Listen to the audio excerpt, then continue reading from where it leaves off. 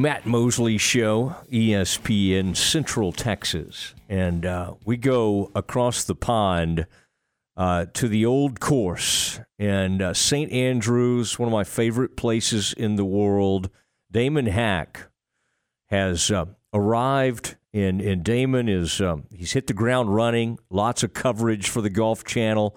And Damon, it's great for you to join us. I was doing the math earlier today, and in typical Mosley fashion, whatever time I was trying to ask for you was like 2 a.m. So 3 a.m. your time, which you should just stay up for me. But no, I'm very appreciative. And is it still? You've done this several times, almost many times now, going over to the Open.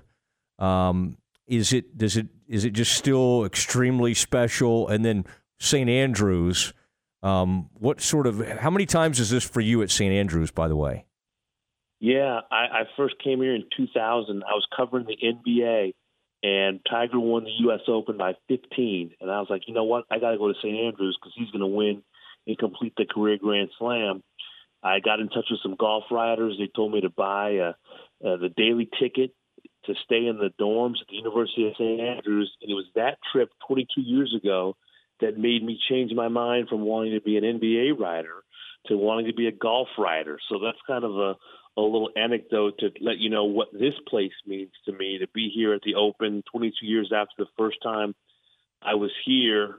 It feels like the first time, if I can quote the great Foreigner song. It's just I walk on these grounds and everybody's got a smile. It's just the home of golf. Today I interviewed Jack. I talked to Lee Trevino. I talked to Nick Faldo. I talked to Tiger. I've talked to Rory this week, John Rahm. It's one of those places where it's a small town and everybody's in the same place, and it's just, it's a reverent, special week. Even all these years later, it still means so much to me. I was in undergrad at Baylor. Actually, I guess I just graduated, and I convinced my parents that I could get like another major if I went over to Baylor in the British Isles. And I was there to see John Daly do it in 95. And then my dad and I took that trip. So I was there when you were there in 2000. And I think we even stayed in Carnoustie and maybe took the train up that morning or whatever. What a tremendous – I've loved some of the shots this week and the fact that somebody was shooting a picture of it. And as we tape this right now, it's probably about 9 o'clock over there, 8 or 9 o'clock? Is that right? It's exactly right. 8 o'clock. Yeah, just about 8 o'clock here. Okay. The sun is still out. It's a gorgeous evening. It looks like we're in Santa Barbara, California. I was seeing that. It was a sundown last night. Somebody had a picture, and it was like 10 o'clock, and it was still light out there. What an amazing venue and a place, and I'm glad you fell in love with it. And as golf viewers and fans, we're all fortunate that you did. This whole everything lately in golf has been overshadowed with the talk of LIV and all that's going on. I had to kind of laugh this morning. I was looking at some of the pairings, and that was exciting to find out who Tiger was playing with. And then I kind of kick out of the fact that Phil Mickelson is playing with two people that one's from Australia.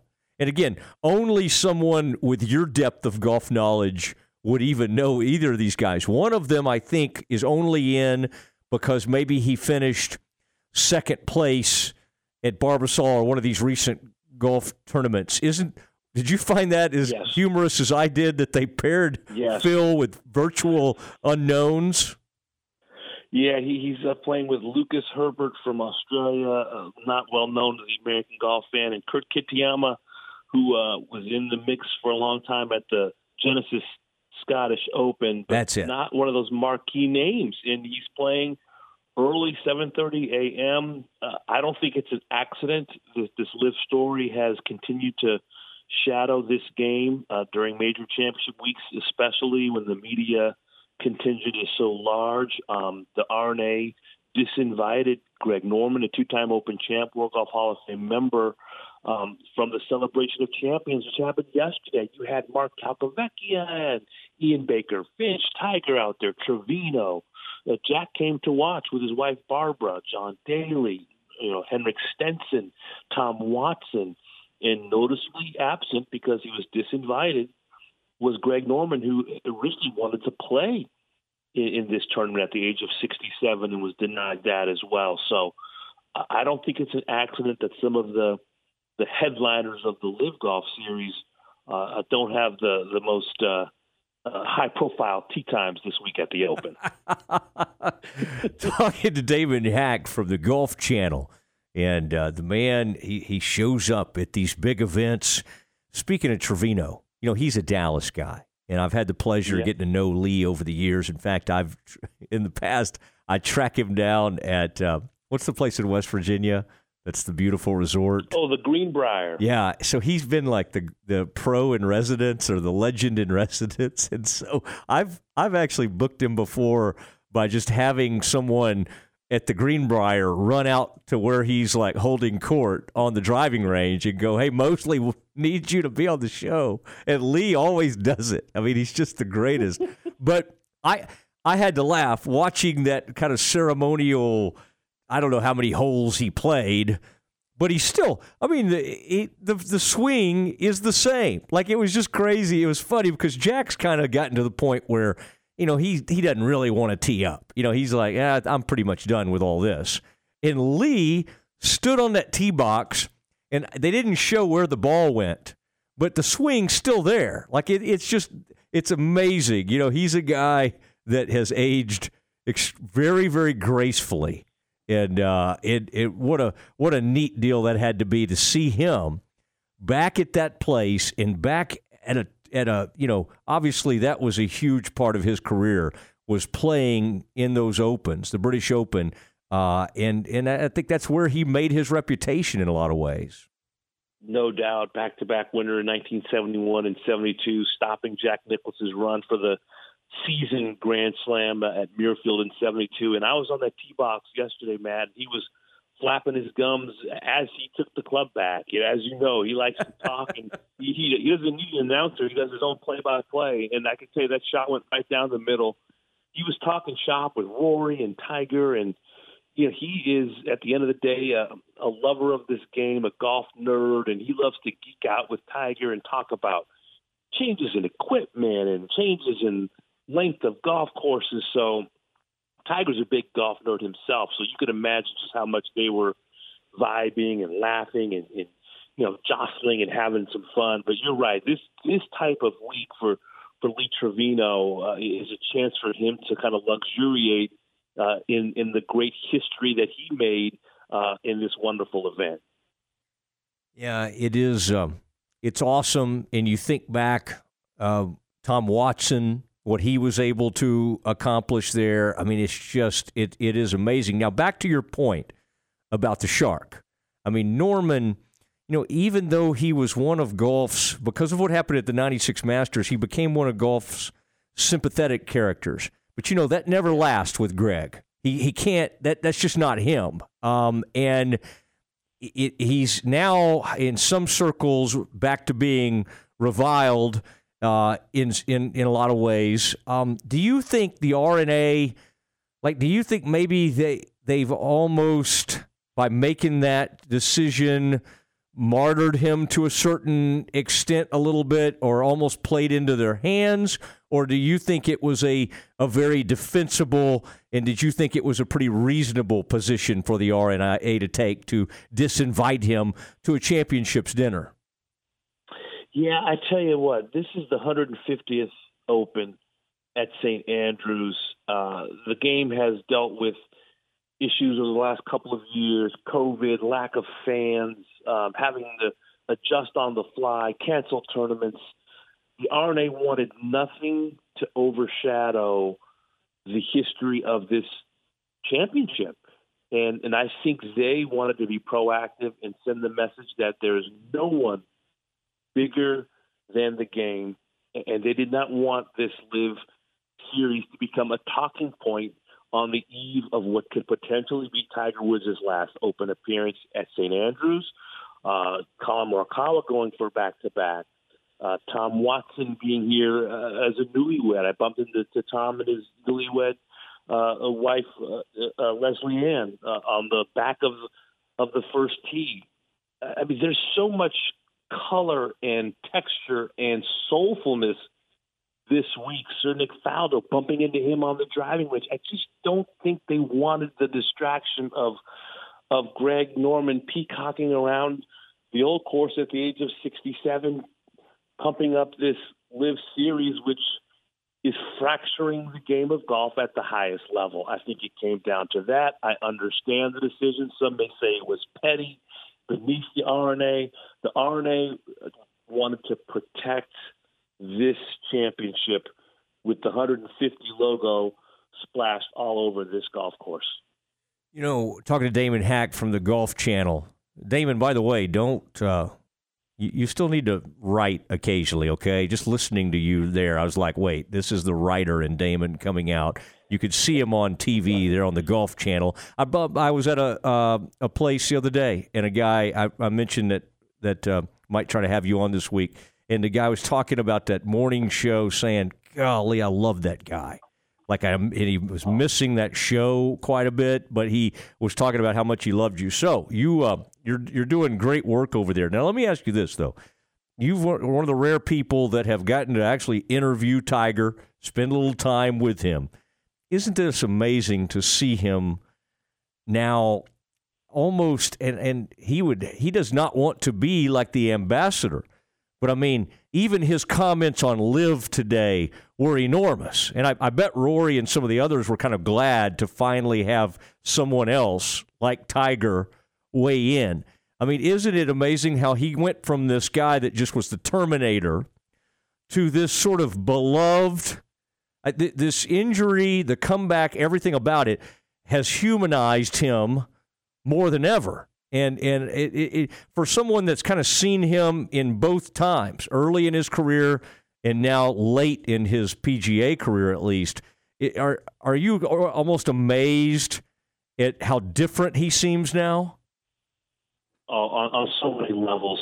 He's gone from being the assassin to being kind of the avuncular figure in this game who puts his arm around Rory and his arm around Justin Thomas and has embraced this role in his late 40s of being, in many ways, one of the important voices in the game and not afraid to take on this issue and say, you know what, Jack Nicklaus and Arnold Palmer dug it out of the dirt. You know, you're going to play a 54-hole event with guaranteed money, a shotgun start with music blaring in the background. That's not what this game is about at the highest level. And I was in that press conference, Matt, and you could hear a pin drop. I mean, Tiger was embracing his role as a voice of authority in this game, and it speaks to how humanized he's become in the surgeries and the near-death experiences and the divorce, and the balding, hairline. Everything has humanized him. I think he's seen his mortality, and he's become a more, realized, thorough, thoughtful human being. And it's. I never thought I'd see it. I never thought he would take on an issue like that, or let fellow players, walk practice rounds with him, picking his brain as he has done with Justin Thomas, who he calls his little brother. So, good on Tiger, and great for the PGA Tour to have him in its corner. Will you someday describe to Sam or any of our common buddies, just say Mosley's really become an avuncular person? I will gladly do it. I don't know what Sam Farmer's response would be to that statement, but you're one to put your arm around the young pups in this business as well. Oh, yeah. I'm trying to mentor people as we speak. It is Damon Hack from the Golf Channel joining us, the Matt Mosley Show at ESPN Central Texas. Now, when I think back, and you were there too, 2000, isn't that amazing? You think about some of the names, some of the performances. Who was one of the greatest players in the world in addition to Tiger? It was David Duval. I mean, he's become your colleague, and I assume your friend over the years. I think that's why when Tiger says what he does about LIV and some of those young players and all, I think the point he's making is part of it is we don't know how long the window's going to be. I mean, Ian Baker Finch wins one of those, and probably within just a few years, the game has left him. David Duval, probably 5 years within being first or second in the world, the game had left him. He couldn't play anymore, and so I for some reason when you were talking back about 2000, Damon, that was the name that came to mind. Thinking about how he was unbelievable, and I think people forget that for a period of time, David Duval was one of the best in the world. It's a great point you make. I was thinking about it today because I saw David on the range. You can make the argument that of all the players that Tiger kind of butted heads with, I'm talking about Phil and Ernie and VJ and Goosen and Furyk. It was David Duval that I think kind of came closest to being the guy that could stand up to Tiger at the height of his power. And it was a great 3-4 year run for David, and it was more fleeting than he wanted it to be. But on that week 22 years ago, David threw everything he could at Tiger, and Tiger just went to another level. But for a time, David Duval was, if not Tiger's equal, he was 1B to Tiger's 1A. And you're right, this game does not promise you decades of great play. Sometimes it's 1 year, 1 season, 2 or 3 years. Ian Baker Finch, 4 years after that win at the Open, was on the tee box in '95 and missed the fairway left here at the Old Course. He was so struggling with his driver game. And similarly, David Duval had trouble off of the tee, brought on by back injuries and vertigo and weight loss. And it just, you never know. This game is so fickle and finicky. It's a dimpled ball and a crooked stick and humps and bumps on the ground. You never know when a bad bounce, a bad back, a bad swing thought can take you from the top of the game to a middling journeyman career. Well, I mean, I tell you, it's been fun to catch up with you. I feel like you're working on your essays during this interview. This is really, really good stuff to do on tomorrow's show. Do you want us to send this to you? You could use some of this. My gosh. Send me a copy. People go crazy about Rinaldi, but the Hack essay is among the best in all of sports. And love it when you put that. Now, what did you take with you over there? Are you mostly golf shirts, or do you have like some sport coats? What kind of wardrobe did you arrive? Because it can get chilly even in the middle of summer over there. What did you go with? Did you put a sweater in? Yeah, I got a couple sweaters. I haven't needed them. It's been so balmy for Golf Channel and Live From. I got to wear a suit, so thankfully someone puts my outfits together. Someone a lot smarter than I can. I'm basically all thumbs when it comes to fashion, but I've got some help for that. But yeah, I'm wearing a suit and tie every day. I don't have my clubs with me, unfortunately, this time because it's a business trip and there's no chance for me to play golf like some of the sports writers, as you mentioned, Sam Farmer and Mark Cannizzaro of the New York Post. Wouldn't shock me if they play as much golf as the pros this week around town. But I tell you what, there's no place I'd rather be than at St. Andrews for this 150th Open here at the Old Course. All right. Well, years after John Daly won that 95, isn't it amazing that he won a couple of majors? I mean, as just wild as his career was. And, I mean, people would kill to have 2 majors. And we look at his career as kind of a big letdown, and yet he found a way to win a couple of those. And, by the way, his life was already kind of getting messy when he won that one in 95. And that was prior to – Damon, I don't think he was wearing those like chef's pants or whatever he has on now. I mean, that is a wild look that he has. And I don't know. I mean, and then watching his son over there with him. But I that trip in 2000, my dad and I played some of those courses around there. and one of those was called London Links, which is not far, right outside of St. Andrews. Fun course. But we didn't take our clubs. We just rented wherever we went. It was actually not too bad. And the clubs I rented, or the driver I rented at that place, was the Invex. And you'll remember that was the John Daly driver. That's exactly right. Did you hit it like Daly or no? Oh, I did bang one pretty well off that first tee. But later in the round, I was on the wrong course. There was it lined up with another course, and I ended up over there with another. I hit it on another green that was on a whole separate course, and there was a fence that separated the two courses, which did not prevent me from hitting it over there on that course. So anyway, it was those were good times. Listen, it's a lot of fun to. Always love catching up with you at these majors, but especially this one. This one's so meaningful, and I appreciate it. We'll continue to watch all your work, and we'll revel in those beautiful sweaters. I always feel like for you can pull off the baby blue and even some of that lavender more than most hosts. And I would not say that about some of the other people Golf Channel puts on.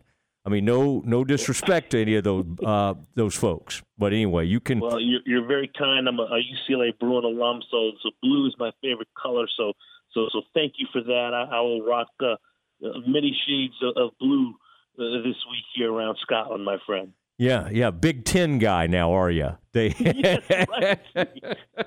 UCLA, Michigan, here we come. That's right. Meanwhile, Baylor, my alma mater, we're just hoping we have a conference. We're all scrambling around, and UCLA and USC just march right over to the Big Ten. So anyway, we just hope you give us a thought at some point. All right, Damon, really appreciate it. Fun visiting with you, and have a great week. Thank you, Matt. Great chatting with you, buddy. There he goes, Damon Hack, and what a tremendous guy he is. And we have coming up next, we do have the Dismount on the Matt Mosley Show, ESPN Central Texas.